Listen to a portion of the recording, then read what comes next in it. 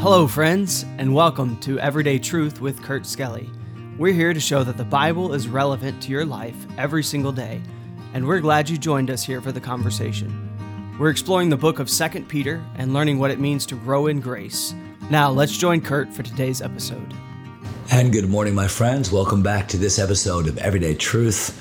Sorry that my voice is a little bit different today. I'm actually in the middle of the flu here at my house, so I've been taking a lot of vitamins and honey and tea and lemon and cough syrup and just whatever else I can think of. So sorry that you have to endure this, but I didn't want to miss my podcast. This is my Faith Baptist mug. It doesn't say Baptist on it, but I always think about our church when I drink from this mug.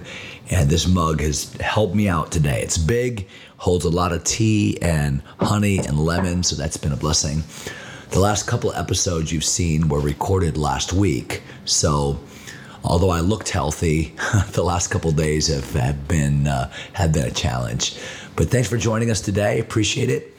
We are in 2 Peter chapter number 2, and we've been talking about these false teachers. These teachers that Peter has been warning us about since the beginning of chapter 2. Just as there were false prophets also among the people, remember, there shall be false teachers among you.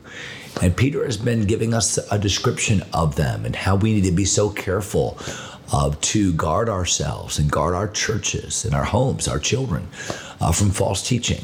Some of the descriptions include verse number 17. These are wells without water, clouds that are carried with a tempest, to whom the mist of darkness is reserved forever. Wow, what language. Wells without water, clouds really without water, clouds that are carried with a tempest but have no rain. So think about that. And back in Bible days, a well represented life. To travel in Israel back in Bible days, or really anywhere, water was the life source. So if you were away from a river or away from a fresh water source, the only thing you could rely upon was a well. Made no difference how nice the scenery was. If there's no water, you can't live there. So a water was a great symbol of, wow, there's life here. And so to see a well and then to get there, to lower the bucket and not to have water was the worst kind of deceit. Or to see a cloud in an agricultural society, to see a cloud and all of the promise that a cloud would bring, water for one's crops and the life cycle of the precipitation and condensation and all of what's needed to see a cloud, but that it would never rain. What false hope is that? The Bible says these false teachers are like that. They look good, they sound good, but they don't deliver the goods when it comes to Bible truth. And the Bible says, and they shall pay severely for that, to whom the mist of darkness is reserved forever. Remember, we talked about this a bit when we said that Paul, when he was defending the true gospel in Galatians chapter 1, said that if any man preach any other gospel unto you than that which we have preached unto you, let him be accursed. Those are strong words, but you can't be strong enough on the truth. Why? Because truth brings life like water, and error brings death. And what a great illustration that is, verse number 17. Then verse number 18, as Peter goes on to describe further these false teachers, it says, for when they speak great swelling words of vanity. Boy, they're known for their fancy sounding sermons. They're known for their big talk, great swelling words. Then the Bible says of vanity. The word vanity means emptiness. Boy, they look big. They sound good, but they don't deliver anything that has real value. Look at verse number 18 again.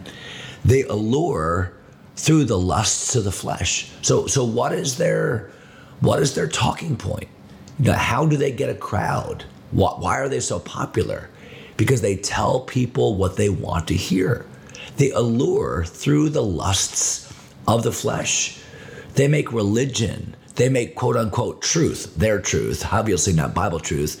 They make it, hey, this is what's best for you, and you can do what you want to do, and you can be healthy, wealthy, and wise, and you can make money, and you can, it's this whole health, wealth, and prosperity gospel. Do what you want to do, go where you want to go, live how you want to live, and God's going to endorse it. And there's nothing new under the sun. And what the Bible teaches is that they allure, that's their drawing card. They allure through the lust of their flesh, through much wantonness. See what the verse goes on to say? Through much wantonness, those, the Bible says, that were clean escape from those who live in error. Boy, they prey upon people that are in good Bible-believing churches. They prey upon people that have been exposed to the truth. They prey upon people that have a beginning knowledge of God, but are not yet saved. And these false teachers love to prey upon them. Look at verse number 19. While they promise them liberty, they themselves are the servants of corruption. For of whom a man is overcome, of the same he is brought into bondage. While they promise them liberty, remember, they allure through the lust of the flesh. They say, hey, you follow my teaching, you can do what you want, you can have what you want, you can satisfy your lusts, your desires. But in so doing, it's really a false and empty promise, because the Bible says these teachers don't have any real victory over sin. These teachers don't have the appeal that they're making, the lust of the flesh, is never going to satisfy them. They themselves, the Bible says, the teachers themselves, they are servants of corruption. They are eaten up by the flesh. They are dominated by what they can get, what they can be, what pleasure that they can have. That's why when you see these great scandals within Bible Christianity, you say, oh my goodness, I can't believe that teacher, that preacher, that. Yeah, but they were simply using religion and using quote unquote teaching to get a crowd. But all the while, they themselves were in bondage to that which they said would be freeing. Hey, you don't have to follow those rules. You don't have to live a life of morality. You can do whatever you want to do. We're under grace. And they use grace in a radical sense. They use grace as a means of lasciviousness.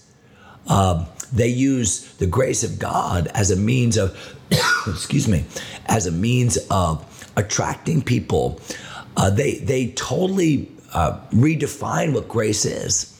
I love the passage there in Titus chapter 2, where it says, the grace of God that brings salvation has appeared to all men, teaching us. Here's what grace ought to teach us: that denying ungodliness and worldly lusts, we should live soberly, righteously, and godly in this present world.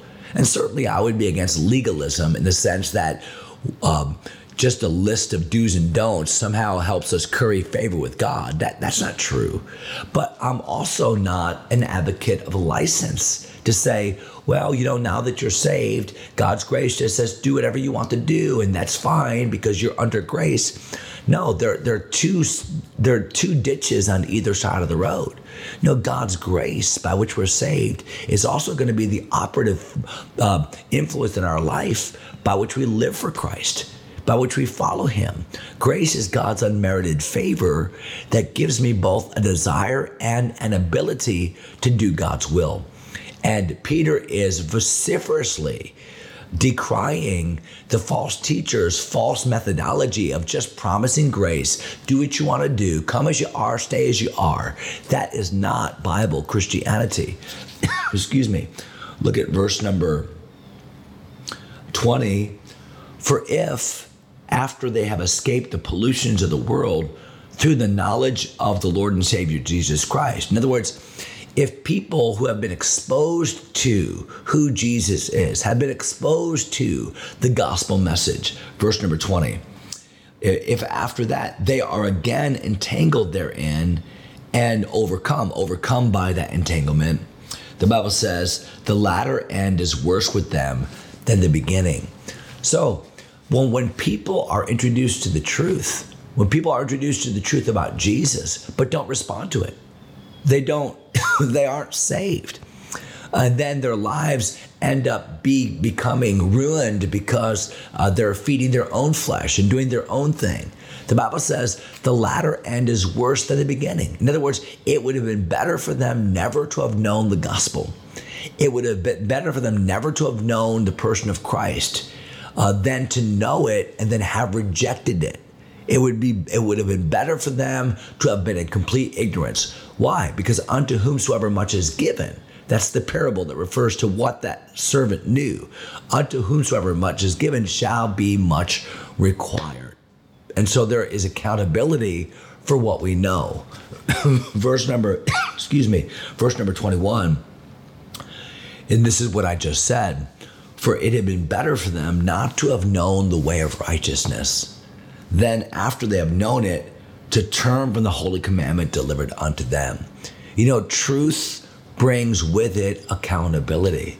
And when we know the gospel, then we are bound to obey it. When we know the truth, then we're bound to follow it. But to know it and to reject it, to understand it and then push it away, is to bring the worst kind of judgment upon ourselves. And that's what Peter is saying here. And the illustration he uses just really helps to bring all this together. Look at verse number 22. But it has happened unto them according to the true proverb. The dog is returned to his own vomit again, and the sow or the pig that was washed to her wallowing in the mire. So how does Peter describe these false teachers? He said, well, they're like a dog that returns to its vomit. We had dogs growing up in our household, and it was always gross when you saw a dog returning to his vomit. Have you ever seen that? Oh, it just kind of goes against everything you'd ever think is good and right. A dog. Why does a dog do that? Because that's his nature.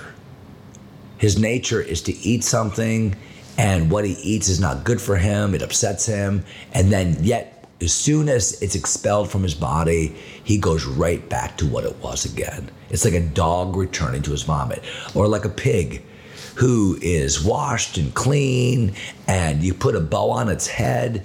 But if you let that pig go back outside, it's going to go right back to that hog pen. It's going to go right back to that pigsty. Why? Because it's in their nature.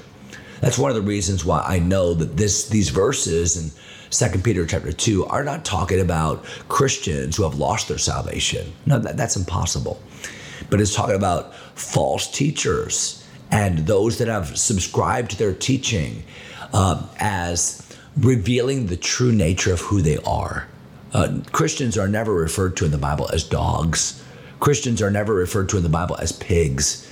But a dog and a pig, those that do not have Bible understanding, their nature, what they go back to, is ultimately going to reveal who they are. And so the revelation of what a person truly is many times is indicated by their behavior. They go back to that besetting sin, go back to that besetting sin.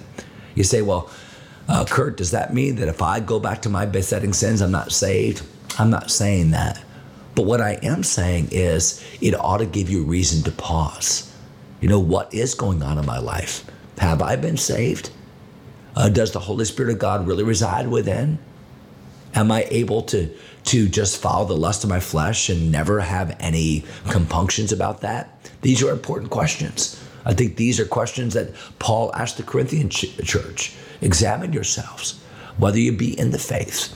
And as strong as these verses are, they're merciful because they cause us to have introspection, to look at what the Bible does say.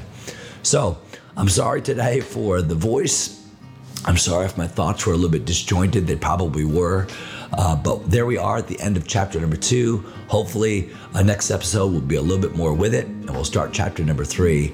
Hope you have a great day today in the Lord. God bless you, my friends. Thanks for taking time to listen. If you enjoy Everyday Truth, go ahead and subscribe to the podcast or share it with a friend. Until next time, God bless.